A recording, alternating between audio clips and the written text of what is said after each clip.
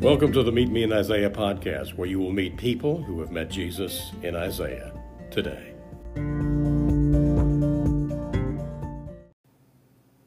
Hey there, it's Marnie Clark, your host of Meet Me in Isaiah, and today we have a very special guest, my daughter, Ashley Brooke. She is here with me today, and not under the best of circumstances. No, not really. She's a little under the weather, but no COVID, yay. Yay. It's just a bad cold, but regardless, we are here, so it's raining outside, so why not do a podcast, right? Yes. So Perfect day for a podcast. Perfect day for a podcast. So my daughter, Ashley Brooke, is 14, and all of you parents know out there that you just want to bottle up any time you can spend with your 14-year-old. So I'm grateful to be here with you today. Yes. So basically what we did is I just asked her, I said, would you tell me a verse in Isaiah or verses that you really like, that mean a lot to you, and we can talk about it. So hence the name of our podcast, Meet Me in Isaiah. We're meeting, and also we're always wanting to meet Jesus in Isaiah, pull out passages that talk about prophecies about him or just about his character. So, and you may know this already from being on our blog or hearing the trailer or the intro to our show, but Isaiah 53 so perfectly describes who Jesus is, what he did for us, but there are many other places in Isaiah that do the same. So, Ashley Brooke, what verses in Isaiah are some that really mean a lot to you? Personally, I love verses, so chapter 11, verses 1 through 4. I really enjoyed those. Why don't you read those? Okay, so it starts off with, "A shoot will come up from the stump of Jesse. From his roots a branch will bear fruit. The Spirit of the Lord will rest on him, the Spirit of wisdom and of understanding, the Spirit of counsel and of might, the Spirit of the knowledge and the fear of the Lord. And he will delight in the fear of the Lord. He will not judge by what he sees with his eyes or decide by what he hears with his ears, but with righteousness he will judge the needy, and with justice he will give decisions for the poor of the earth." Very cool. Very cool. I really, there again, it's a prophecy of the Messiah that God had promised his people. And it talks about a shoot will come from the stem of Jesse. And obviously, King David was the son of Jesse. And we can see in the New Testament that Jesus came from the line of David. So another way that we are just so amazed by how all of this was written 700 years before Jesus came to earth, and yet here it is. So, and there are many other verses we can talk about with that as far as the branch. Zechariah 3 is one I would certainly check out. We'll put that in the show notes. So Ashley Brooke, so tell me why those verses stand out to you. So personally, I love these verses because as humans and even as Christians, we can be so judgmental. I feel like that's one of the sins that's the most difficult to overcome. But Jesus was not judgmental, and I feel like one thing, you'll have to give your input on this, but I feel like as people, whenever we think of other people, even if we don't know them that well, we kind of think of things that they did. If I'm talking to my friends or if I'm talking to my mom, I'll be like, if they bring up a person, I'll be like, oh, that's the person who did this thing, or that's right. the person who said this thing. Mm-hmm. But the really cool thing is that Jesus does not do that with us. Jesus just sees us as image bearers, and he doesn't judge us, but he loves us with unconditional love. Okay, so when you say the word image bearer, for our audience, I know that's a word that you and I both know. So what does that mean? What does it mean to be an image bearer? So to be an image bearer just shows that we're made in the image of God. Whenever God created us, he made us to reflect his light and to try to just reflect him to the world. like in Genesis, he says that we were made in the image of God, unlike the other creatures of the earth. Wow. So when Jesus was here on earth, obviously, he treated the people who he came in contact with as image bearers. He treated them with respect and did not judge them. So there again, a beautiful prophecy in Isaiah. And I always like to bring in the New Testament side just to see it come to life. So we were talking beforehand about these verses, and there was a story in the New Testament that came to mind, John 4, where Jesus has a conversation with the woman at the well, if you're familiar with the Gospels and with some of those stories. Ashley, Brooke, would you like to speak to that with John 4? Yes. So in John 4, whenever Jesus came across the woman in the well, would you like to read me? Or would you like for me to read that? Or? Yeah, which part? Like, I know, it's kind of, we probably won't read the whole chapter, but everyone may want to go back to John 4, but do you want to go ahead and read the verses that you want to bring out? Okay, so one particular part that I would like to bring out is verse 17, where she replied, "I have no husband." And by the way, this is the woman at the well who Jesus came across. And Jesus said to her, "You are right when you say you have no husband. The fact is, you have had 5 husbands, and the man you now have is not your husband. What you have just said is quite true." So as you can see, there is a difference between passing judgment on someone and making true statements. So it is true she didn't have a husband. She's had 5 of them. Those are true statements. But as you can see, Jesus did not condemn her for that. And if you go down to verse 27, it says, "Just then his disciples returned and were surprised to find him talking with a woman. But no one asked, 'What do you want?' or 'Why are you talking with her?'" So in their culture, it was very strange for a man to approach a woman and talk to her kind of as his equal. And so, as you can see, the disciples were very surprised that he was talking with her.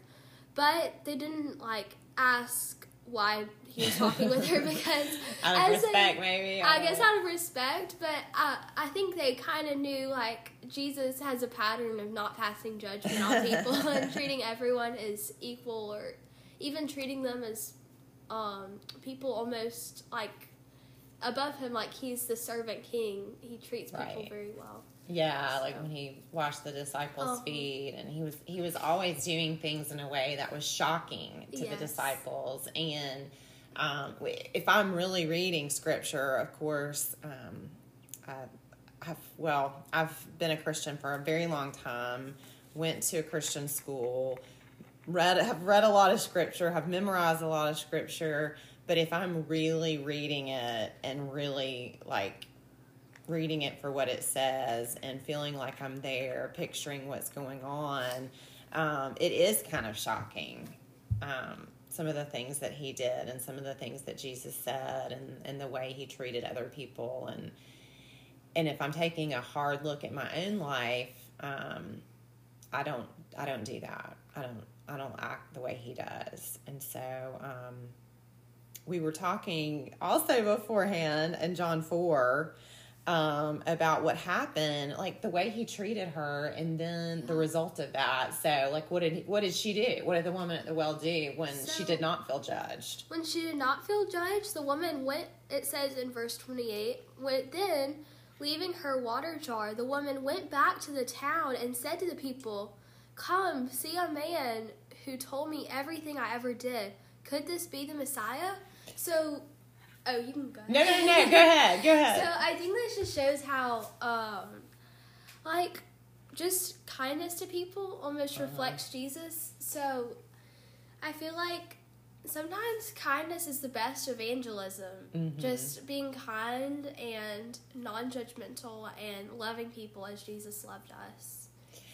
Yeah, and that's one thing that is really apparent in this passage to me. Had the woman at the well felt judged, had she felt that Jesus was looking down on her or was angry with her or had disregarded her as someone as unimportant or unworthy to be part of the kingdom of God, she would not have gone out in that way. It was almost like she was like, he told me everything I did, in a sense of, it's not like, oh, he knew I had 5 husbands. I want to go crawl in a hole and hide because here the Messiah knows this. She was going, oh my goodness, like, he knows this and you've got to meet him. And so then to me, this is so connected, just a few verses down after the disciples are like, confused and wondering why he's talking to a woman. Jesus, this is in verse 34. Let's see. I'll go to verse 35 in John 4. Jesus says, do you not say there are yet 4 months and then comes the harvest? Behold, I say to you, lift up your eyes and look on the fields that they are white for harvest. And so to me, when I read that, I'm like, Jesus is saying, hey, there are people who are ready to receive me. There are people who want to hear the gospel. They want to hear that their sins are forgiven. All they have to do is receive Jesus into their lives, follow him. And so to me, that's so connected. It was like, don't you see? There are people who really want me. Mm-hmm. And I don't know about you, but I feel like before I talk to somebody about the Bible, Christianity, my relationship with Jesus, I feel like I'm kind of, I don't know what the word would be is. I guess it would be judging. In my mind, I'm trying to go, would they like this? Would they care? It's not as much of, are they unworthy to hear it? Because I think I do feel like none of us are worthy, and I want everyone to hear the gospel. But I think I kind of judge whether or not people actually want to hear. Yeah, I agree with you. So sometimes, like, I feel like there's something we all need to get better with. Me especially, like, it's very intimidating to share the gospel with someone because it can feel so personal when they reject you, because since the Holy Spirit is inside of us as Christians, mm-hmm. whenever they reject the Holy Spirit, it feels like they're rejecting you personally as a person. I never really thought about it like that. Because since we are image bearers, since they reject Jesus, it kind of feels like they're rejecting us, which makes sharing the gospel so intimidating. Mm-hmm. No, that's so true. That is so true. And that's part of just, in the Bible it says, or Jesus says, if anyone wants to come after me, you have to deny yourself, take up your cross, and follow me. And that, for me, is one of the most difficult things, is to feel, and it's just my personality, partially, it's human nature, but the not wanting to be rejected, the not wanting someone to look at me like I'm stupid, but then that's making it all about me. So I guess that's where the deny yourself comes in. Yes. So when we were talking about all that, about how Jesus was so accepting, was so willing to share the good news with everyone, regardless of, the Samaritan woman. She was a Samaritan and she was a woman. It made me think about, of course, the chapter that we talk so much about in this Meet Me in Isaiah podcast, the Meet Me in Isaiah blog, Isaiah 53. And I'm just going to read, obviously Jesus did stand in our place. And although he was not judgmental of others, those who were judged him. And then the reason that we cannot be, that Jesus does not judge us in the way that we judge other people, is because he took that judgment on himself. Obviously, it's not that we just don't judge others because everything's okay. It's not okay, the things that we do or other people do. But Jesus took that on himself. And so Isaiah 53, I could read the whole thing. It's just so beautiful.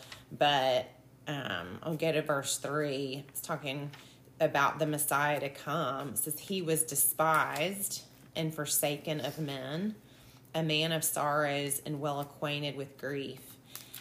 And like one from whom men hide their face, he was despised and we did not esteem him. So it's like, obviously, he was judged.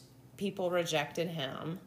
And then you go to verse 4, surely our griefs he himself bore, and our sorrows he carried. Yet we ourselves esteemed him stricken, smitten of God, and afflicted. Verse 5, but he was pierced through for our transgressions. He was crushed for our iniquities.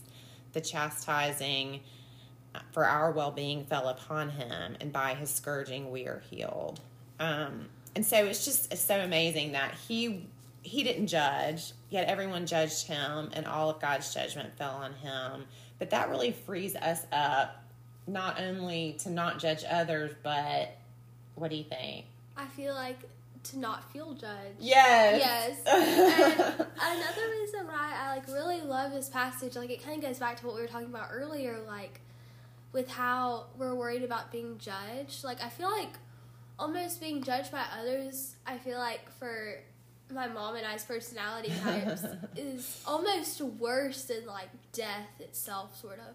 Yeah. And that kind of goes back to what Jesus had to endure, because he had to endure God's judgment, which it shows kind of in scripture how that was the hardest part for him, was to not feel loved and to not, and if you think about that, he endured that already. So we know that God loves us. We know that God would never judge us, and that's all because of Jesus. Yeah. Thank you for bringing that out. I didn't think about that aspect of it, because that was when Jesus was so upset, was when God turned his face from him on the cross. When he said, my God, why have you forsaken me? And that was that moment when God's judgment fell on him. Other people were judging him, and then at the same time, God's judgment fell on him. And that was what really mattered to him, obviously, was his Father.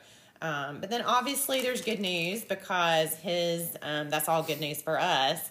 But obviously for him, he rose from the dead, and now he shares all of that life. That's where the good news comes in, the gospel, that we get to be partakers of him with all of his inheritance, because he did rise from the grave.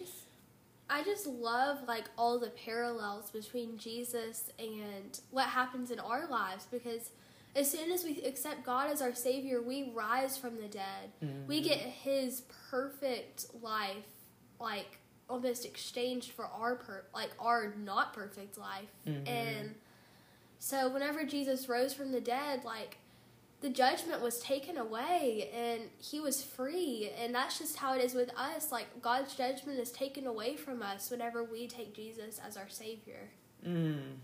That's so good. That is so good. For me, the difficult part of all that is actually living into that. It's I know it, and I just keep praying, God, please help me to know it in my heart, so that I don't judge myself and judge other people. Thank you so much, Ashley Brooke. This was so fun. Thank you for having me. It was so fun. Yes, that was pretty awesome. So we just appreciate you listening, and stay tuned. We're going to have others meet us in this Meet Me in Isaiah conversation. Thank you so much for listening today. Go ahead and subscribe so you don't miss future episodes, and check out our website, meetmeinisaiah.com, so you can join the Meet Me in Isaiah movement.